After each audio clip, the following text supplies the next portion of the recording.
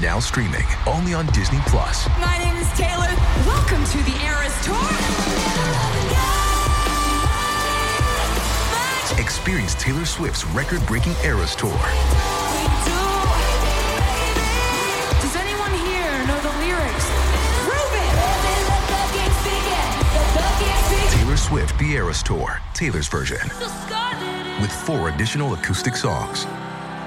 Now streaming only on Disney Plus.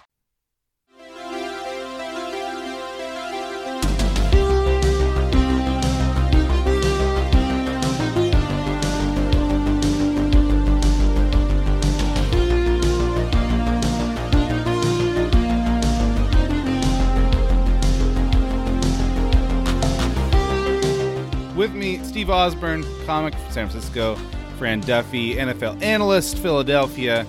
I have a survey for you both. Instead of pitting Team Black against Team Green, instead we're going to pit the original series against the prequel series. Here is the first question of my survey. We'll start with you, Fran. Who's most likely to give you a sexually transmitted disease, King Aegon or King Robert?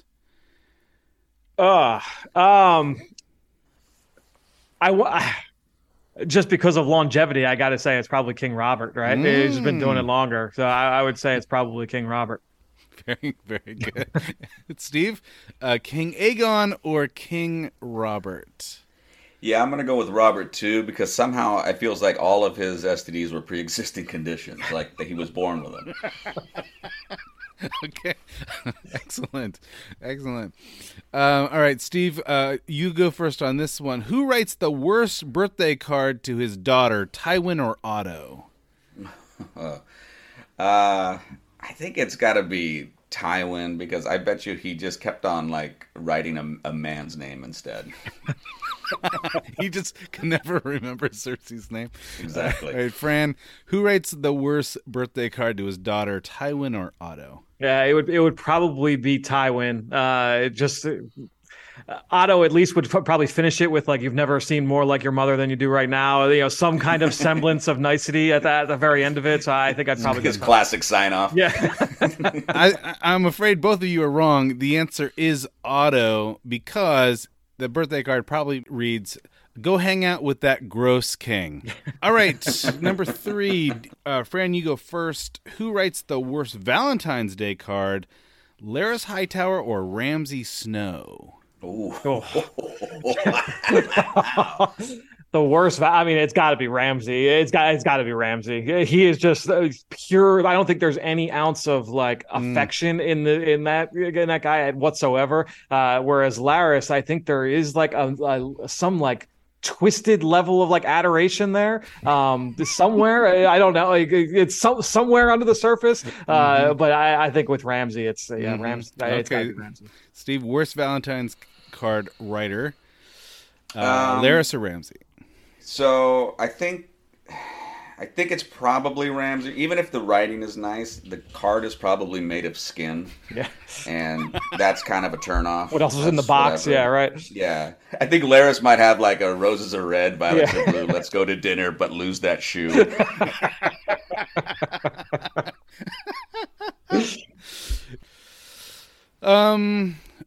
Steve, you go first.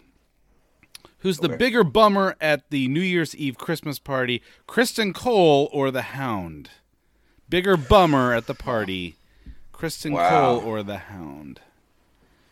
Wow, that's I think it's Kristen Cole. I feel like the Hound, at least when he's being a bummer, there's a certain, I don't know, because I think of some of the parties I go to as an introvert, I'm looking for somebody who also doesn't want to be there. Mm-hmm. And I feel like he's the kind of guy that's yeah, dude, this place sucks, right? And he'll tell you something really serious about what really sucks, having your face burned. And all right, fine, bro. But Kristen Cole just strikes me God, he's a little bit up his own keister. Mm-hmm. Okay, Fran, Kristen Cole or the Hound, worse bummer at the New Year's Eve party? I feel like with the Hound, like at least he will partake in terms of being able to sit in the corner and drink, and there might be some like Lieutenant Dan and Forrest Gump energy where he's sitting there just sullenly as the confetti falls on his head. But Sure. I think when you look at Christian Cole, like he's trying to end and ruin the party, and probably kills like 2 or 3 people in the process of it. It's always a so bummer. I will go Christian Cole. Yeah, very good. Okay. Steve, who would be worse to share a hot tub with, old Viserys or late stage grayscale Jorah? Oh, wow. Worse to share a hot tub with, Viserys or Jorah? Look, I don't exactly know what water and bubbles do to grayscale. I feel like if as long as it's like maybe one of those 6-person tubs, I could just kind of, he would almost just kind of fall in there like an anchor, and I probably wouldn't have. I'd know where he was at. Whereas Viserys, this is just like he's just like a loose leaf tea at this point.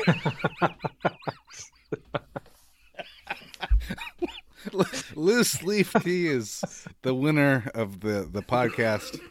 Thank you, Steve. Fran, who would be worse to share a hot tub with, Viserys or Jorah? Well, I feel like if you leave Jorah in there long enough, like when he got grayscale, like didn't he? You saw the stone men like come up from under the water. There's probably some fun tricks he could do in the hot tub. So I will go with Jorah probably being more fun, where I would just be completely skeeved out by Viserys in there at that point. Okay, you guys are underestimating how pussy Jorah was. Prisoners of the moment. All right, Fran, you go first on this one. Who's a worse companion on a long road trip, grown-up Helena or grown-up Bran? Oh. I have wondered if there will be some kind of connection there, because there are definitely similarities between these two. I guess probably Bran, because like he can not just only like tell you the future, but he could also like tell you some good stories from the past. And even though there's like it's completely monotone, like you're saying he's the better. He's the better. Yeah. So I would say I would say Lena would probably be the worst. Yeah. Okay. So Helena, she would say things. Now you're just trying to guess what's going to happen next, whereas Bran like has some ability to go forward and back. All right, Steve. The worst companion on a long road trip: grown-up Helena or grown-up Bran? I mean, everything that Fran says makes a ton of sense, but at the end of the day, I kind of need just a little bit of eye contact.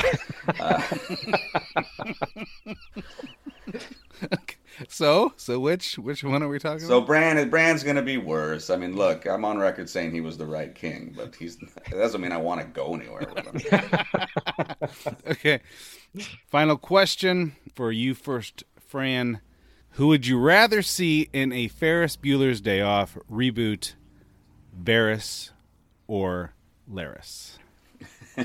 I mean, I think that with Larys, with that foot, he'd probably put the pedal to the metal in that car and send it through the glass window a little bit faster. I think that it's probably Larys. I'd probably want to see that. Although the movie might end a little faster, I think it might be Larys. I was going to say, shorter movie in that case.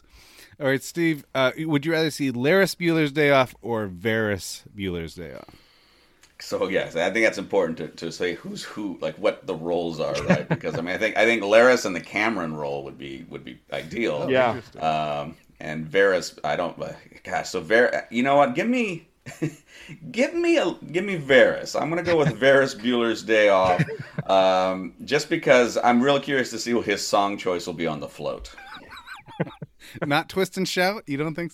I don't think he twists. And even if he does, I mean, I'm kind of curious to see how he pulls that off. Larys just trying to get on the float might be an issue. I don't know if we have that kind of time. Hello, fandom. The new season of Electric Boogaloo is right around the corner. No reading is required. Just come hang out with your favorite characters. Remember the Hound and Sansa together way back when? Remember when Arya meets Jaqen H'ghar for the first time? And, of course, each of my guests, in addition to being a very smart person, is a huge fan of the books and the shows. So that's what Electric Boogaloo is all about. But I am well aware that a lot of you tune in specifically for House of the Dragon talk. So here's my promise. I promise that at least for the first 10 episodes, I will include a bit of House of the Dragon conversation. So if you have a question for me or Steve or Aaron, or someone with a PhD in medievalism, you can send those to book@baldmove.com. So stick around for some hot D discussion, and then maybe stay a little longer to hear a surmise about Craster's religious devotion to the White Walkers. All right, sit back and enjoy a few clips from the upcoming season of Electric Boogaloo. Here is Oxford medievalist Catherine Ollie. Martin likes to make you wonder, is this supernatural or not? But if I'm going to read this in a Lovecraftian way, I would wonder if Patchface has some special knowledge of these hybrid fish creatures, human fish creatures, that Martin wants to occupy the margins of his story. And Kate, I see you smiling. Yeah, that's kind of, I was, and this came up as we were talking about his attitudes to religion earlier as well. I was thinking as I was reading it, and this was kind of another of my questions, is his Patchface's kind of sojourn under the sea, can we tie that to the religion of the drowned god? And is there evidence? Because I think Martin's quite even-handed in his treatment of religions. There's power to be found in almost all of the religions in some way, shape, and form. It's almost always limited as well. Right. But is this kind of possible evidence, that there is this power under the sea that is something the Ironborn's religion is tapping into? And is this another indication there of things under the sea? Because that's how he begins all of his kind of musings under the sea, what he knows, and he has essentially been through the ritual of the drowned god. He has been drowned and he has come back. Here is Scottish historian Ian McInnes. I'm thinking of like Vaymond, I'm thinking of Damon, I'm thinking of Otto, Aemond. There's a lot of second sons in this show. And I'm wondering if the problem for second sons is that they grow up not having a clear inheritance, or they grow up not having a clear path to power. If they want what their older brother has, they have to figure out how to take it somehow. Yes, and I think that they are historical characters. You have someone like Edward III of England has a lot of sons and lives a long time. So as he's nearing his own end, he has these various sons, but his heir has predeceased him, but has a male heir himself. So you have Richard II comes to the throne as a youth, as a teenage boy, but he's surrounded by all these royal uncles, some of whom are perfectly loyal and willing to help him, but they always act as that kind of alternative source of power. And Damon potentially fills that role. He is the heir presumptive until Viserys changes things and puts up Rhaenyra instead. But it's him being in the background all the time is always a potential threat, and the small council recognizes that. Otto recognizes that. He knows exactly what Daemon might do. That's what he spends the first couple of episodes trying to avoid. Or you get someone like King John, who is the youngest brother of 4, and so probably thinks that he's never going to succeed. But by the accidental nature of things, by the time his elder brother Richard becomes king, John is the next in line. And when Richard disappears off on crusade for a couple of years, it's the perfect opportunity for John to try and make something of himself back in England, and he does. So yeah, I think those younger sons are always quite interesting to watch in terms of how they develop. I think there are perfectly normal examples of ones who are perfectly loyal, absolutely do what their brothers or their nephews want them to do, and are the paragons of good behavior. But equally, there are a decent number of examples who aren't. And it's perhaps unsurprising, the latter category is more interesting. Now, I've been thinking a lot about knighthood lately, and I want to try an idea on you. Okay. So recently I was interviewing someone who specializes in depictions of knights in medieval literature. Mm-hmm. And we were covering this movie, The Green Knight, on my other podcast. And I was thinking about, like, the dichotomy between the ideal knight as is depicted in literature and the realities of the politics of knighthood. So let me throw this at you, all right? So there's this idea of chivalry which sort of makes the knight because of the code or whatever, but I think politically speaking, to have the office of a knight is a clear avenue for a second son, because they're not going to inherit the house. They're not going to inherit the lion's share of the lands. You need some office of prestige for that second son. So maybe knighthood fills that need. What would you say to that? I think if we're talking about royal sons though, or even noble sons, to be honest, I think all of them would expect to have knighthood. They would expect to be knighted at some point. Yeah, that's what I'm saying. Like they have an objective. They have an entitlement, you could say, and because they are given that entitlement. And I'm thinking the ancient world. The second son is kind of out of luck, but in the medieval period, at least the second son can be called a knight, and that's prestigious enough, right? Yeah, I suppose to a point. Although I suppose I think of knighthood as not being an end in itself. That I think once you are a knight, you then have to kind of live up to expectations. So Okay. you have to have the opportunity to demonstrate your qualities, whether that's bravery, strength, whether it's intelligence, whether it's various other attributes Sure. we would associate with chivalry and with knighthood. So there still has to be an outlet for that, which is usually military. But I suppose in Right. periods where there isn't war, then it has to be something else. Right. Okay, so let me ask you this. Do we have examples like Viserys, who people would associate as sort of, you think of the king as sort of like the warrior in chief or something, but in reality, you've got a lot of these lords who are knights in name only that really never, they never go to war. These guys. So I'm wondering if we have examples of folks who live on the currency of the office, but never prove their worth in battle. The interesting thing, though, is that medieval warfare is not as battle heavy as the literature might have us believe. It's rather like, if you want to extend the Game of Thrones reference, it's like the romances that are always referred to, not living up to the reality of what the knights of Westeros actually are. And the same is true of the medieval world as well, that knights may reminisce about their experience in battle, and chivalric romances may wax lyrically about the experience of battle. But battles are actually relatively rare. And so, really? Okay. yeah, well, I mean, full-scale engagements. And so even your most chivalric of warriors for a long part of the medieval period haven't really fought in too many battles. Richard the Lionheart only fights in a couple of battles. William the Marshal, the greatest knight of medieval Europe, only fights in 2 or 3 battles. He's far more active in sieges, in raids, and in tournaments.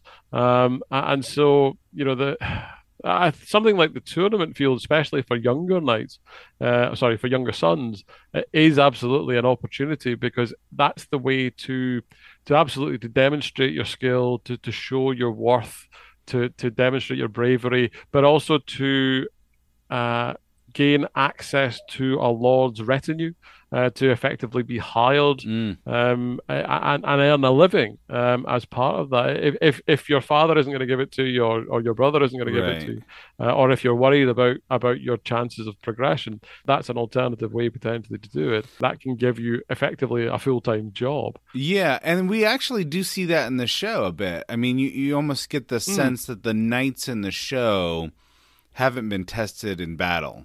Yes. It has been a time of peace, and so how do you test your mettle? You have to test it in tournaments and whatnot, right? Yeah. And Rhaenyra kind of makes a point of this when she's trying to decide who to promote to the Kingsguard, and that's sort of what Criston Cole has that the other knights don't. Here is Professor of Gender Studies, Jan Doolittle Wilson. Tyrion doesn't just have 2 levels, right? It's not just like surface level looks and then deeper, a little bit of purity. Martin's characters, his best characters, are complicated and have layers like onions, right? Yes.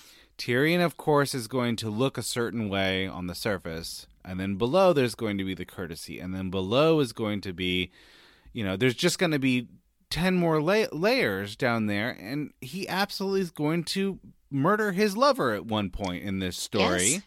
Or Let's he'll not forget he murders Shay. He's going to be driven by greed. He's going to have opportunities to leave it all behind. He does not do it. Right. He's going to look down at Penny when they're connected. He's going to project his own self-loathing onto her. So it's not like Tyrion is, the monster with the heart of gold. He's got layers underneath his layers. And of course, this is the world that Martin. This is one of the reasons we like characters like Jaime and like characters like Tyrion. Oh, Jaime's one of my favorites. Please let me do a Jaime chapter with you at some point. I'm sure we will get there eventually. It's such a pleasure to see how deep these characters go. And it is one of the ways that Martin, as a gardener, as he describes his writing style, he's going to dig. He's going to keep digging in one little bit of the garden until he finds something interesting there. And those are the most, I think they're Martin's favorite characters, the Tyrions and the characters with all of these layers. And I think viewers and readers are certainly drawn to characters who are much more complex. It reminds me of reactions to Daemon in House of the Dragon, right? Where I think we like him. He's awful, he's repulsive, and yet he has this weird code of loyalty, and he does the right thing at times, right? But he's very complicated, and it's been really interesting to read some of the commentary, the audience reaction to Daemon at this point, where kind of the defending of some of his actions that are actually pretty reprehensible. So I think that we like complex characters, but we still feel like we have to put them in these either or boxes. Either you're a hero or you're a villain. And there aren't too many pure heroes or villains in Martin's tales. There aren't. The people that you like do really horrible things. There aren't. However, I think that Daemon is just... I don't think I don't know. Is he just pure villain in your mind? He's not gonna be redeemed. No, he's not a Jaime type. We're not gonna see him sort of arc toward redemption. But do you find yourself liking him at times? I can't take my eyes off him. He's the most fascinating personality on the screen.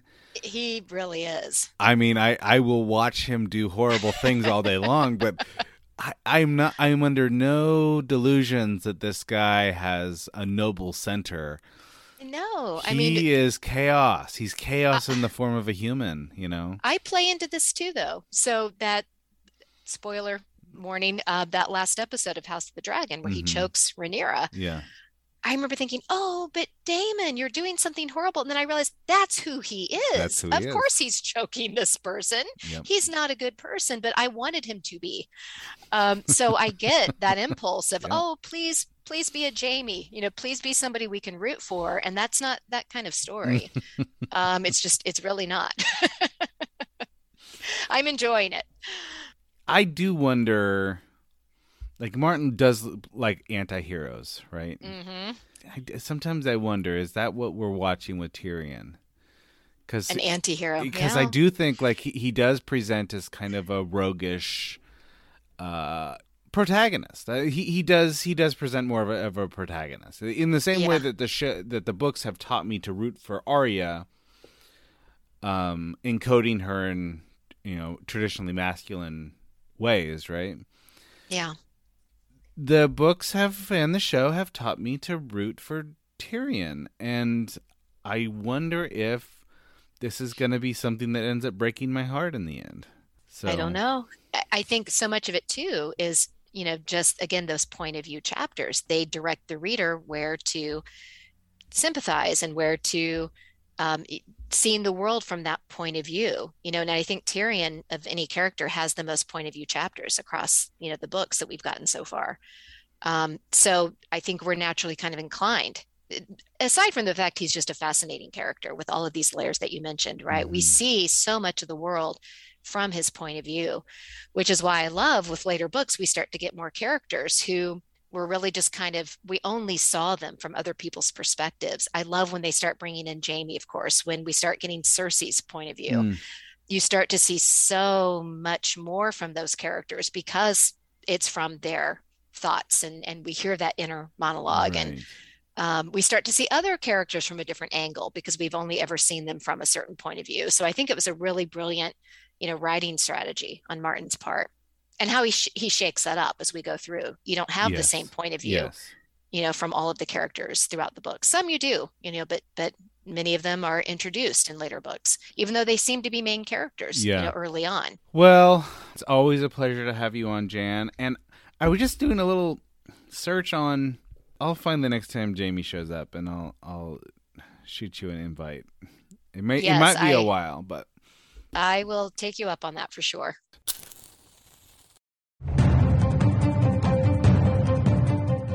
FX is adapting James Clavell's best-selling novel Shogun into a 10-part miniseries this spring.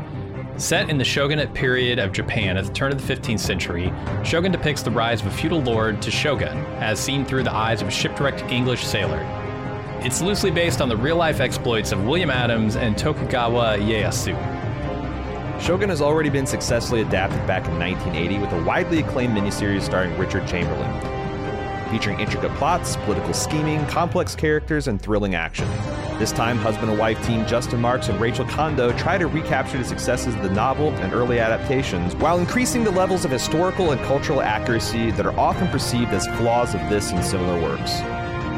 Starring Hiroyuki Sanada from The Last Samurai, Mortal Kombat, and John Wick 4, with Cosmo Jarvis of Peaky Blinders, Raised by Wolves, etc., joining the truly massive cast required to bring this complex world to life. Join Aaron and I each week as we deep dive into each episode, uncovering the mysteries, the intrigue, and the glory of Shogun. Shogun premieres on FX Hulu Tuesday, February 27th as the 2-part debut. Our podcast will release each Thursday thereafter. Get our Shogun coverage by searching for Bald Move Prestige in your favorite podcast app.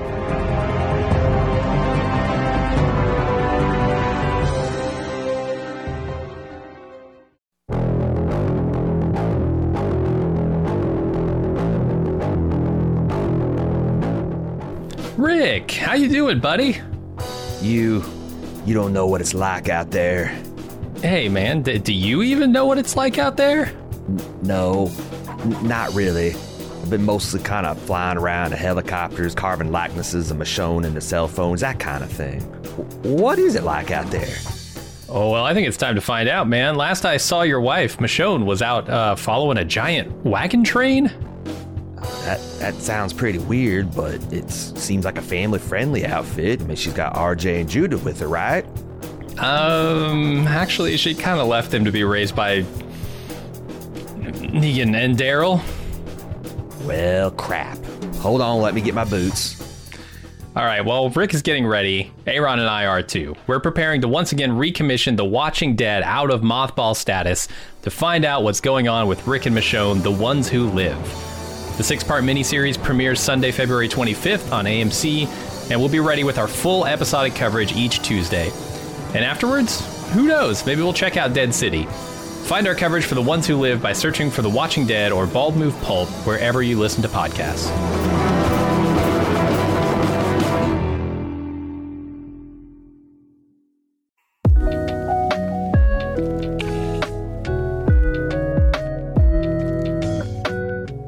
You've been listening to quite a few Bald Move podcasts now, but you're not in the club? Whoo boy, you are missing out. Not only are all of our premium club podcast feeds completely ad-free, but we have lots of other great content exclusively for people in the club. There's a weekly lunch with Jim and Aaron where we chat with fans about anything and everything from TV and films, food, fun, life advice, and more. But there's also Off the Clock, our premium podcast where we talk about all the shows we don't have time for on our public feeds. Plus, you get access to our full spoiler-filled first-run movie reviews of our newly released films. Don't forget Instant Take and Talk podcasts, where we give our hot takes and discuss television shows with our fans live and immediately after the episode airs. With mega shows like House of the Dragon coming this summer, we're going to have lots to talk about. Not to mention access to our fun and friendly community of club members, with exclusive Discord channels and a dedicated forum. It's one of the best places on the internet to hang out and chat about pop culture. Bottom line, you're helping two regular type guys in the Midwest make the content you like to listen to, which some would say is reward unto itself. Help keep the lights on and the bits flowing at Bald Move. And get some awesome content for yourself. Head to support.baldmove.com to join the club today.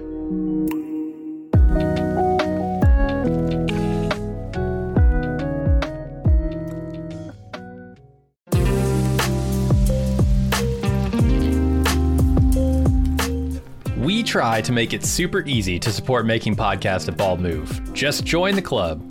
But some people aren't the joining type, or maybe they're already in the club but want to add a little bit of gratuity for an especially great season of coverage, or for a podcast that really spoke to them, or gave them that bit of support in a tough time. For these, and for whatever other reason you might have, our tip jar is always open. Head over to support.baldmove.com and click the donate option to say, hey, keep doing what you're doing. We appreciate it. Once again, check out support.baldmove.com for all the great ways to help me and Jim keep making the podcast you love.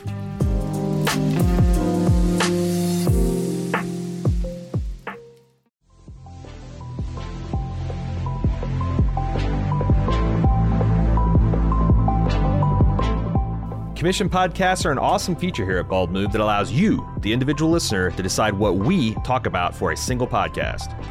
The community loves it because it often leads to fun, fan-favorite films and TV shows that we've overlooked getting the coverage they deserve. And we love it because we're constantly exposed to great stuff that's not even on our radar. The way it works is simple. You go to support.baldmove.com and you click on commissions. Then you pay the flat rate for the commission and tell us what 2-ish hours of content you'd like us to make podcasts on. Then we'll contact you for details, advanced feedback, and any dedications you'd like to make. Then we watch the thing, discuss the thing, turn it into a podcast, and pump it right into your ears. We get consistently great feedback on how much our commissioners love their podcast, and they make great gifts for the dedicated Bald Move fan in your life. And who knows, that dedicated fan could even be you. Treat yourself. Check out support.baldmove.com for more info.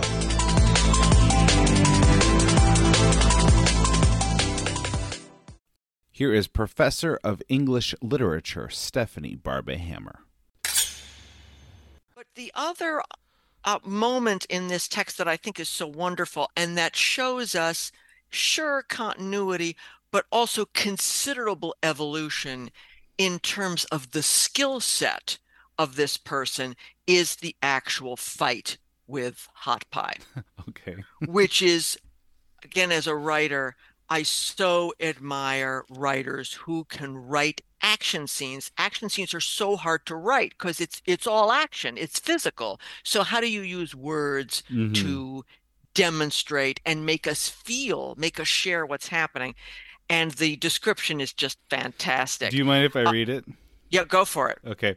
Arya slid her practice sword from her belt. You can have this one, she told Hot Pie, not wanting to fight. That's just some stick. He rode nearer and tried to reach over for Needle's hilt. Arya made the stick whistle as she laid the wood across the donkey's hindquarters. The animal hawed and bucked, dumping Hot Pie on the ground. She vaulted off her own donkey and poked him in the gut as he tried to get up, and then sat back down with a grunt. She whacked him across the face and his nose, and made his nose crack like a branch breaking. Blood. I shouldn't be laughing. This is violent, right? Blood dribbled from his nostrils when Hot Pie began to wail. Arya whirled toward Lamy Greenhands, who was sitting on his donkey, open-mouthed. "You want some sword too?" she yelled, but he didn't. It's great. And I just want to stop for a second because we both laughed. Yeah. Because there's something, again, this is the genius of the author. There's something a little Three Stooges-y about it. It is a little bit. Crack! Yeah. And the falling on the ground. And of course, they're on donkeys, which is also funny. They're not on steeds. They're not on stallions. They're on donkeys.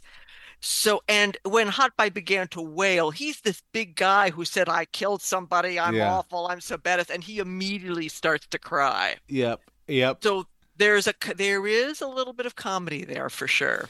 Yeah, and it's, the stakes are somewhat lower because we know this is a practice sword.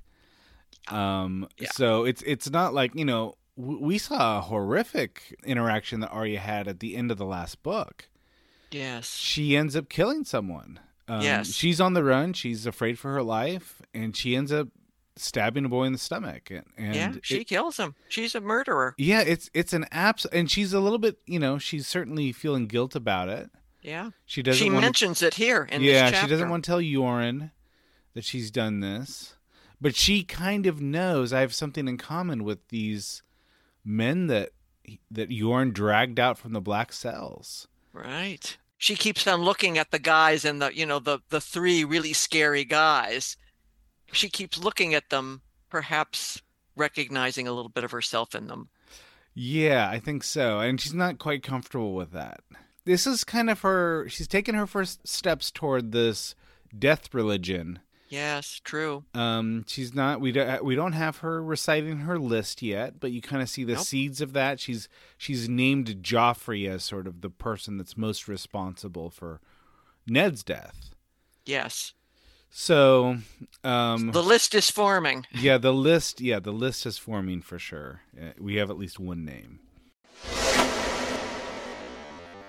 All right, stick around on this feed. Next week, we will begin with Chapter 1 of A Clash of Kings. It's Arya's first chapter on the road, where she meets Hot Pie and the Bull, and, although not named yet, Jaqen H'ghar.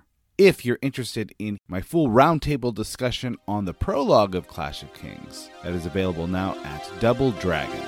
And that is all for this week.